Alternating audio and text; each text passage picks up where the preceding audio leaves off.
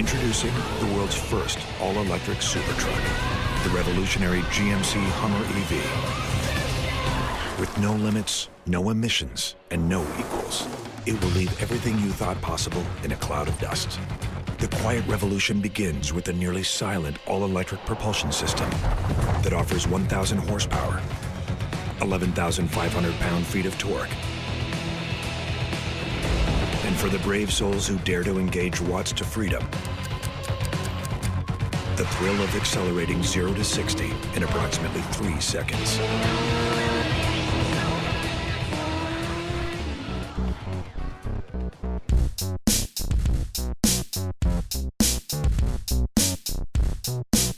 Hello, and welcome to The War on Cars, the podcast that is not about the U.S. presidential election. I am Aaron Naparstek, and yes, that was the voice of BoJack Horseman, otherwise known as actor Will Arnett, trying to sell you a battery-operated version of the infamous Hummer SUV. The Hummer, of course, is the gigantic, boxy sport utility vehicle based on a U.S. military vehicle called the Humvee. Infamous for high ground clearance and terrible driver visibility, the Hummer first invaded American streets in 1992 after its namesake's starring role in the first Persian Gulf War, Operation Desert Storm. The Hummer has long been the vehicle brand that best embodies petro-masculinity, the idea that driving something enormous and intimidating, burning lots of gasoline, and pretending this is somehow patriotic is an integral part of one's sense of American manhood. If you wanted to pretend like you were a U.S. soldier driving through an occupied city, the Hummer was for you. Transportation is now the biggest source of greenhouse gas emissions in the U.S., to the extent that we have any cars and trucks at all, and America currently has about 275 million of them. They have to stop burning gas. We need to be running our cars and trucks on clean, renewable energy. And so here we are in 2020, and on the one hand, big automakers finally seem to be marketing electric vehicles in a serious way. On the other hand, Big Auto is doing what it always does. It's giving us a gigantic truck that costs $115,000 starting price, that goes 0 to 60 in 3 seconds, that guzzles energy, that plays LED light animations in the front grille, and... But we didn't stop there. With a revolutionary new setting called Crab Walk, Hummer EV has the ability to drive diagonally for an agility no other truck can match. Crab Walk. They know you're not going to be able to parallel park this thing, so it drives sideways. So is this what the future of the electric car looks like? The e-Hummer? Are we simply going to try to run the energy-intensive, automobile-centric, 20th century American way of life on electricity rather than gas? To help me sort some of this out, I knew that I had one car-owning friend that I could talk to, the most electro-masculine guy I know. Hi, Tom Bodett. Next time you're standing in the airport security line with your shoes in a bin, your toothpaste in a baggie, and your unmentionables appearing live on an x-ray screen, think about this. You could have driven. And because gas prices have made that more expensive than ever, stop at Motel 6. You'll get a great room for the lowest price of any national chain, and we don't charge extra for your luggage. I'm Tom Bodett for Motel 6, and we'll leave the light on for you. Book online at motel6.com. If you don't spend a lot of time driving around rural and suburban America listening to a car radio, in other words, if you're someone who listens to this podcast, then you might not know who Tom Bodett is. Tom is an author, storyteller, and radio personality. These days, you can hear him on NPR's weekend game show, Wait, Wait, Don't Tell Me, with host Peter Sagal.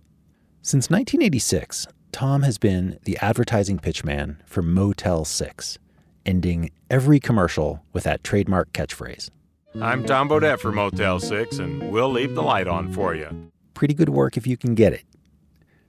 Tom was born in Sturgis, Michigan in 1955, as he likes to point out, in the dead center of the baby boom. In the early 1970s, Tom dropped out of college, headed west to Oregon, and eventually ended up in Alaska, working construction. He started writing a column for a newspaper in Anchorage. That led to a gig telling stories on Alaska's relatively new national public radio station. Soon enough, Tom's popular radio pieces were being broadcast nationally. An advertising executive in Texas thought Tom's folksy voice and sense of humor would be perfect for a new campaign they're putting together for a discount motel chain. And America's longest-running advertising pitchman gig was born. These days, Tom lives with his wife, Rita Ramirez, and their 2 teenage sons in a big house on a beautiful hill in Dummerston, Vermont. And that is where I met Tom back in August. Yo! How's it going? Good, how are you? Good. Welcome to the War on Cars. Thank you. Yeah, I'm glad you found a place to park. You're losing your war up here badly. I've been friends with Tom for about a decade now, and I wanted to talk to him for this episode for 2 reasons. First, because he's not really on our side of the war on cars. In fact, I think Tom thinks that #BanCars is a little bit nuts. Tom unabashedly is a car guy, and here's how he self-identifies. I am your average ass, I am like the generic American. Like I actually fit in airline seats. They're designed for me. And so if I'm feeling and thinking a certain way, you can almost bet it's like the middle of the paradigm. The second reason I wanted to talk to my average-ass generic American car owner friend, because Tom has the most incredible off-the-grid clean energy setup I've ever seen in someone's own home. When Tom first bought this big house on a windblown Vermont hill, it burned through tanks of home heating oil. Today, it runs entirely on solar and geothermal energy.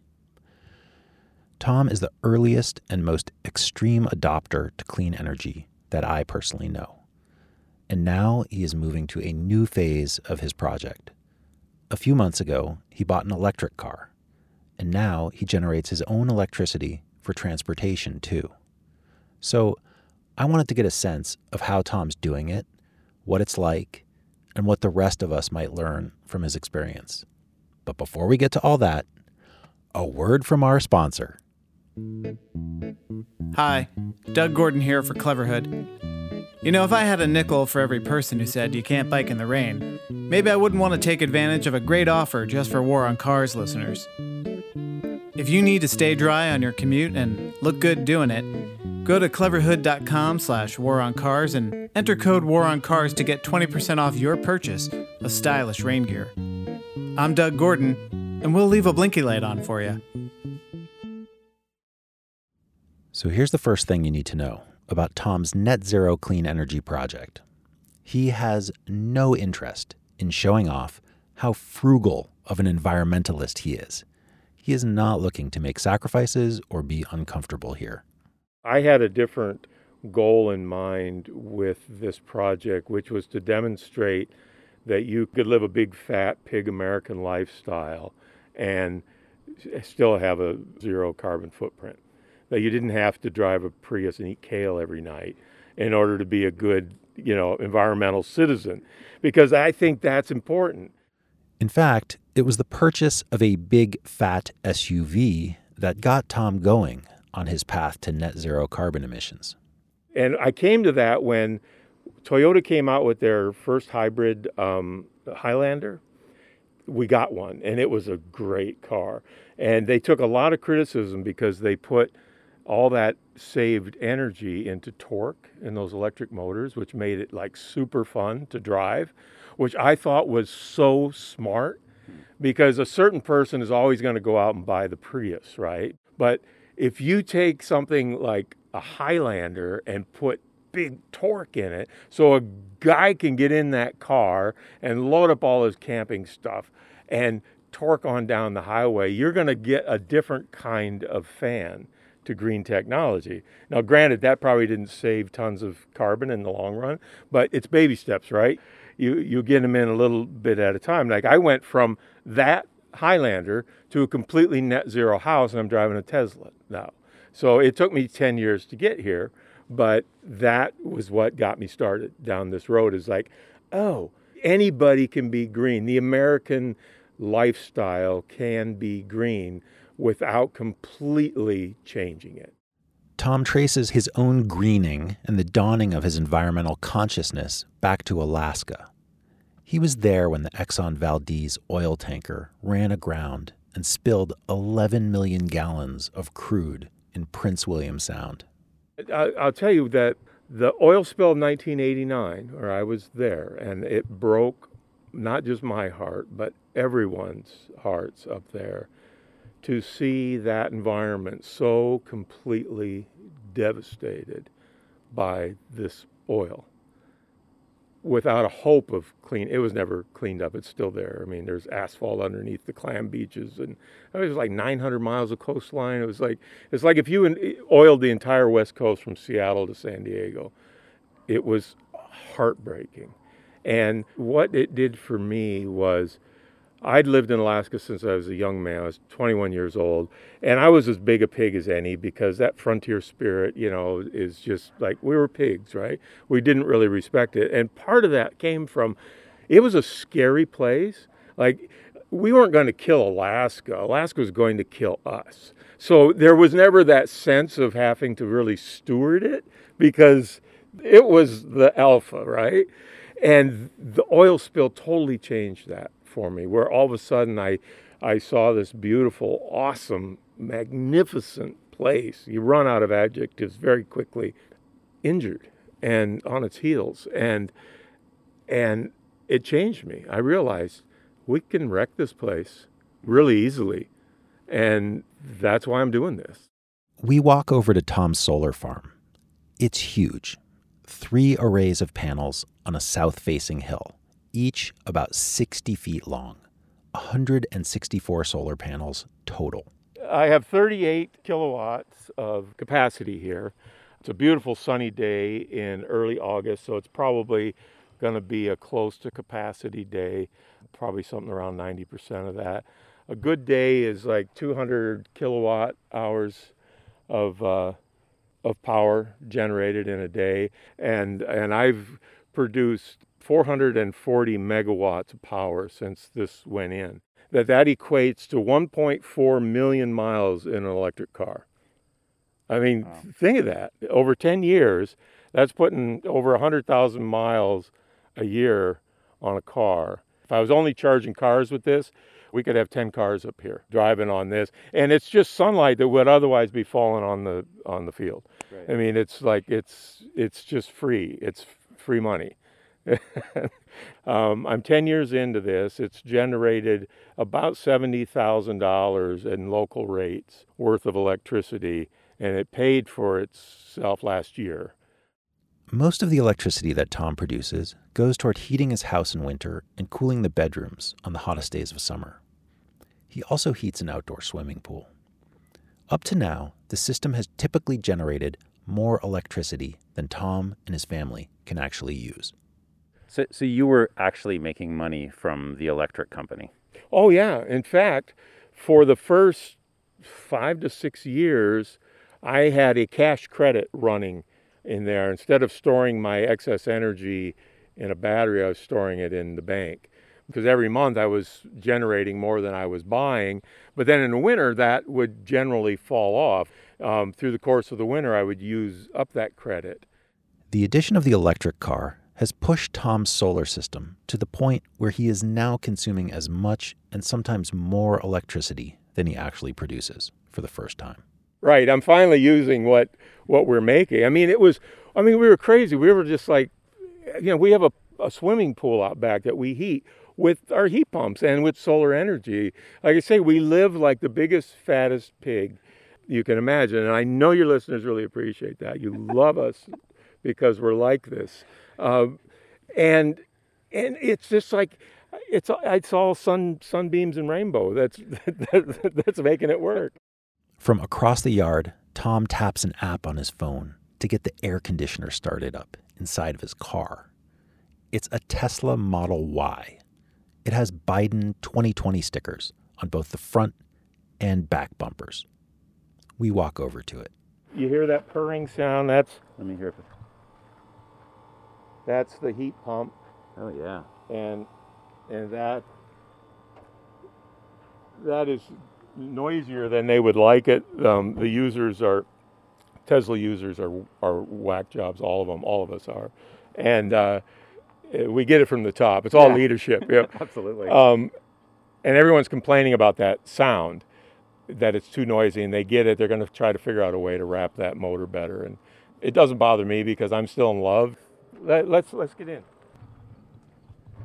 Tom, there's no door handle. Yeah, right? Push with your thumb. Isn't that smart? Yikes. Wow. Once you get used to it, you wonder why they're all not like that. Tom guides the car down his driveway and onto a dirt road.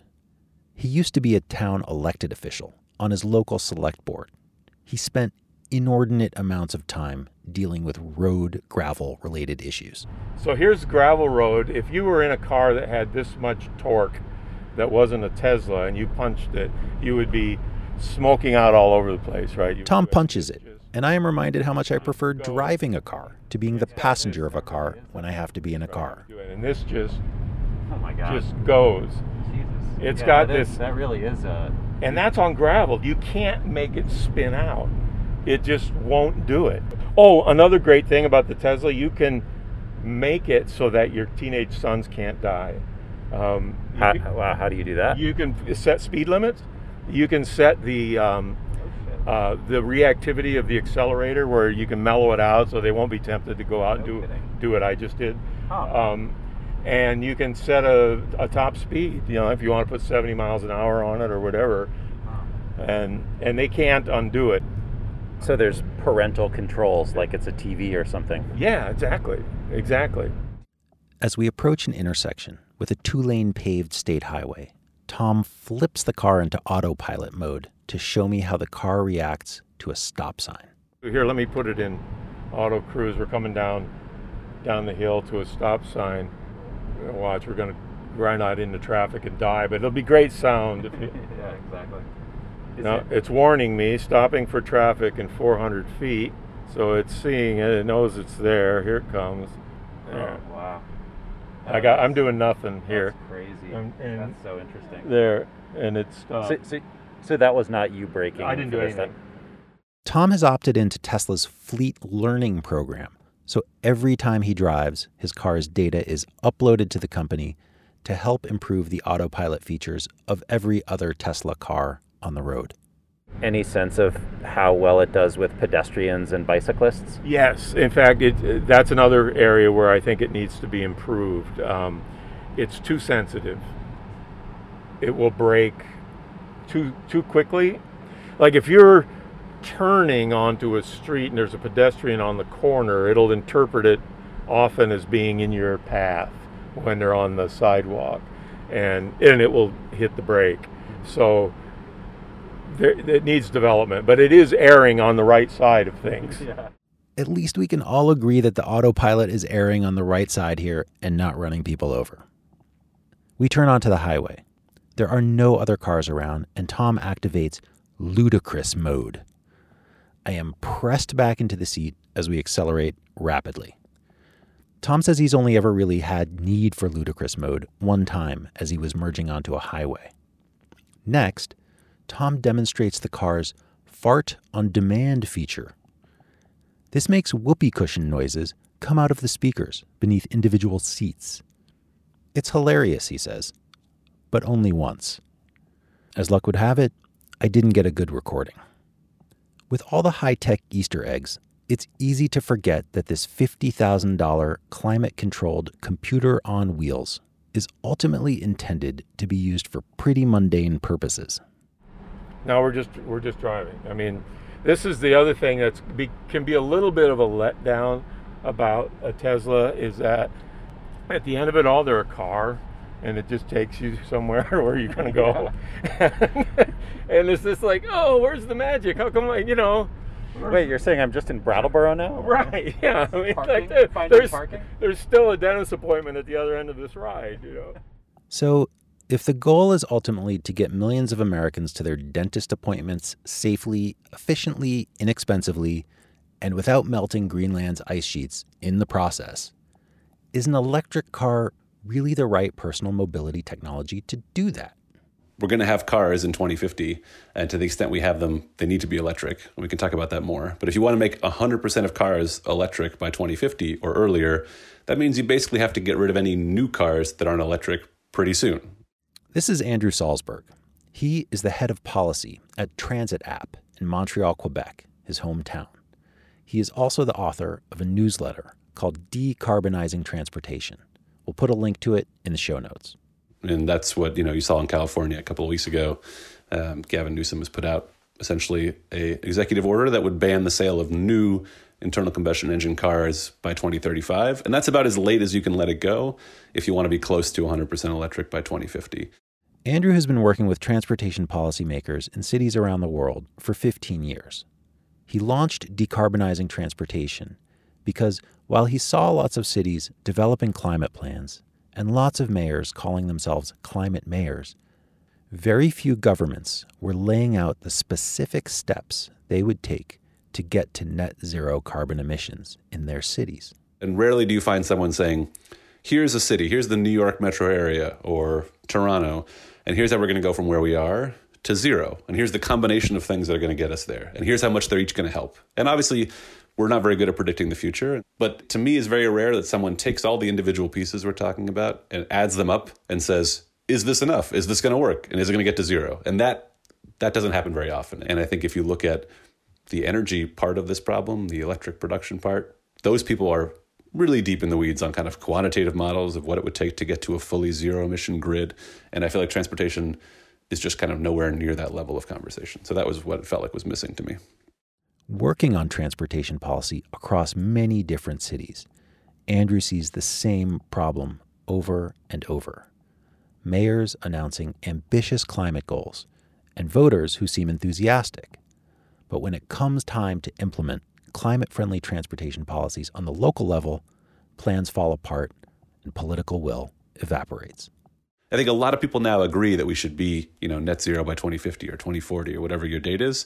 But when you start to get down to the specifics and you say, well, we're going to take away your parking space, or we're going to make your car be half as big and make it electric, or we're going to have you take transit, people might be less excited. There's famous examples that have been covered where, mayors signed up to be climate mayors and simultaneously were working on massive highway widening projects, for instance. And it's hard to do the math to make those things fit together.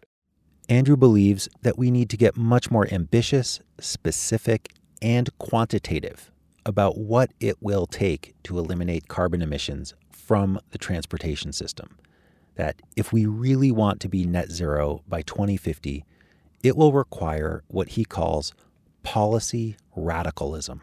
I think obviously if you want to talk about alternatives to the car, policy radicalism can look like anything from actually overcoming local opposition to higher density near transit, right? I lived in San Francisco for a couple of years, and there's obviously a lot of opposition to anybody building more housing near transit. There's been a lot of contentious debate there, but I think we have to overcome that more or less immediately to have any kind of hope of urban development playing a significant role in lowering transport emissions. And the same can be said on transit. Right now, we're fighting in the middle of COVID just to maintain transit at the share that it was. But as a share of overall travel pre-pandemic, public transportation was, 2.5% of overall travel, and close to half of that was in the New York metro area. So if you want to expand that, if you want to double that or more to make that a more significant share, that would be, an increased ambition level within the public transport in the U.S. that we haven't seen maybe ever, or certainly for a very long time. So I think no matter what your mode of transportation that you want to see as the anchor of decarbonization, we're going to need to do a lot more than we've been doing for the last, couple of decades. So where does the electrification of the automobile fit in? Are electric cars a big part of the solution, or are they more of a big distraction from the actual solutions? I try my best to take as much of a neutral approach as I can and say that we have to get to zero. And there may be places where, literally you can ban cars, and that could be 80% of your decarbonization path is limiting cars, getting them off the streets, getting people to give up car ownership. I think that's very achievable. in some places. But I think if you look at the national picture in the United States, which again is not the whole world, it'd be hard to argue that electric cars are not going to be a large part of the answer, because if you just look at the way places are laid out, in most parts of the country, it's hard to imagine super high quality transit. So to me, yes, we should think about reducing car use. We should think about changing development patterns, but there's going to be a lot of cars left. And so we should make them electric. We should do that soon. Understanding strength is never enough. Evolving, imagining, seeing the world not as it is, but how it could be.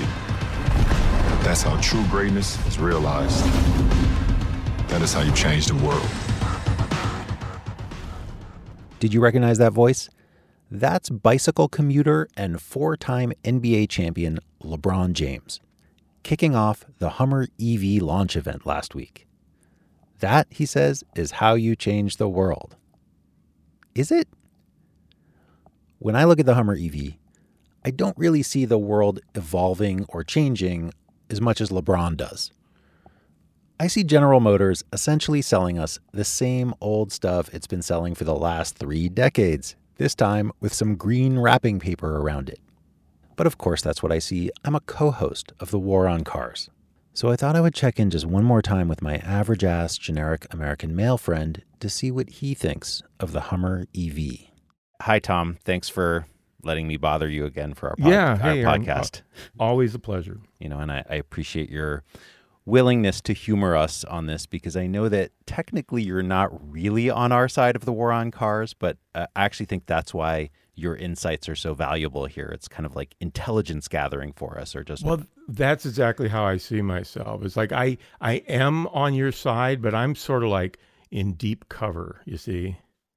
As you'll recall, Tom's journey toward a net zero lifestyle started with a hybrid gas-electric Toyota SUV called the Highlander. So I wanted to know, does he think it's possible that the Hummer EV could move his fellow average-ass car guys in the same direction? Yes. I mean, my answer is yes. Is it obscene? Yes. Is it unnecessary? Of course. But what the Highlander did is it brought me, average Joe American consumer, into the EV realm somewhat, because, you know, it was a hybrid. And it got me interested, and I felt like I was part of sort of a new team. And then, you know, that was kind of simultaneous with some of the incentives for solar installations and things. So I started looking into that. I wonder if I can drive an SUV that runs on electric, if I could, like, have my big energy sucking house on a windblown Vermont hill run by electric. Well, look, it turns out you could. So I did. And so what it did is it brought me into the fold. I understand the revulsion. I really do. And it's just like, how can we possibly put 3 tons of metal on the street driven by electric and call that any kind of victory? But you meet a car owner halfway by saying, hey, you can still have a really fun, cool car and not burn gas and oil. Tom doesn't actually think GM is going to sell very many $115,000 Hummer EVs. In fact, he sees it as kind of a gimmick, and not just a gimmick to sell cars, but a gimmick to promote a new industry. It's like there's not going to be that many of them, right? And, you know, it's going to be measured in the thousands, if that. But what it's going to lead to is, because it's truck technology and they're a heavy vehicle, that suddenly you're going to be seeing all the service trucks and all of the other ways that technology can be applied. And you'll start making real progress, where all of a sudden the carpenters with the lumber racks and all that are in electric trucks. And that's where I think the positive benefit is going to be. It's PR is what it is. I think it's PR for the EV industry. And once you get people in the EV industry, then they're thinking like, wow, I can't make my own gasoline, but I can make my own electricity. And so I think it's going to promote the whole alternative energy universe. And once you get there, I think you've got a really good start on the rest of it. As it happened, Andrew Salzberg and I were talking on the very day that GM launched its crab-walking 1,000 horsepower PR vehicle. I think the e-Hummer, it feels like it was created in a lab to have us have this conversation. I feel like the Hummer in its earlier incarnation was the car that was a stand-in for everyone who didn't like cars and hated car culture. It was kind of just the nice catchphrase for all the stuff he didn't like. And now you take that same car, same name, and you make it electric. You know, there's one lens of, is that good or bad for transport decarbonization in a kind of narrow sense that we should talk about. But the other answer is there's a lot of things we care about in transportation that have nothing to do with decarbonization. And on those, the Hummer is obviously terrible, right? It seems well-equipped to do terrible damage to pedestrians. It's, you know, an expensive vehicle that consumes a ton of space. It has all kinds of problems that are bad for the kind of streets we'd want to see that were actually safe for people to walk around on. So I think the Hummer, when it's electric, doesn't even attempt to solve any of the problems we have with the Hummer that have nothing to do with climate change. When I say we should reduce the number of cars we have and electrify what's left, ideally we'd also make them smaller, lighter vehicles that are less likely to murder pedestrians by running them over, that consume less energy, because even if power is renewable, it has to be generated somewhere, and we know that's not easy. So, you know, it illustrates that electric cars can be still quite bad. So that seems like the right spot to end this one. Thanks for listening. And here's to figuring out what transportation and climate policy radicalism looks like where you live, and to doing it fast. If you like what we're doing here at The War on Cars, please pitch in a few dollars via Patreon. Go to thewaroncars.org and click on Become a Patreon supporter. Help fund the war effort, and we will send you stickers and t-shirts, and you will have access to bonus episode content available nowhere else. Special thanks to our top Patreon sponsors, the Law Office of Vaccaro & White in New York, Charlie G. of Human Powered Law in Portland, Oregon, Drew Rains, and Virginia Baker. You can rate and review The War on Cars on Apple Podcasts or wherever you get your podcasts. Email us at thewaroncars@gmail.com. Find us on Twitter and Instagram at @TheWarOnCars. This episode was produced by me, Aaron Napperstack. It was edited by Ali Lemer. Our theme music is by Nathaniel Goodyear, and our logo is by Danny Finkel of Crucial D Design. On behalf of my co-hosts, Sarah Goodyear and Doug Gordon, who really don't like electric cars, I am Aaron Napperstack, and this is The War on Cars. All cars.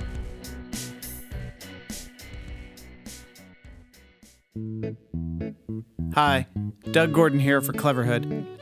You know, if I had a nickel for every person who said you can't bike in the rain, maybe I wouldn't want to take advantage of a great offer just for War on Cars listeners. If you need to stay dry on your commute and look good doing it, go to cleverhood.com/waroncars and enter code WARONCARS to get 20% off your purchase of stylish rain gear. I'm Doug Gordon, and we'll leave a blinky light on for you. Anyway, this week we read about a new international crime gang on the scene. Our panelists are each going to tell you about it. Only one of them, of course, is telling the truth. Pick that real story of international crime. You'll win our prize, Carl Castle's voice on your voicemail. Awesome. All right, here we go. First, let's hear from Tom Bodette. Spring break on Mexico's Baja coast accounts for half of the annual revenue of their visitor industry. The other half is largely made up of expat American retirees living out their golden years in the luxury of their beachfront condos, street-smart golf carts, and water aerobics. The two groups are natural enemies, so retirees Richard Corson, Travis Mason, and Aaron Napperstack figured out a way to profit from the conflict of interests with what can only be described as a protection racket. Protection from them. Nothing repels a young, drunk college kid with their parents' credit card from a bar like a pair of golf carts parked out front. And nothing clears a hotel pool faster than the sight of baggy arms in a rubber swimsuit. So the self-described prostate posse, or the gang who couldn't pee straight, worked the mean streets of Cabo, threatening life.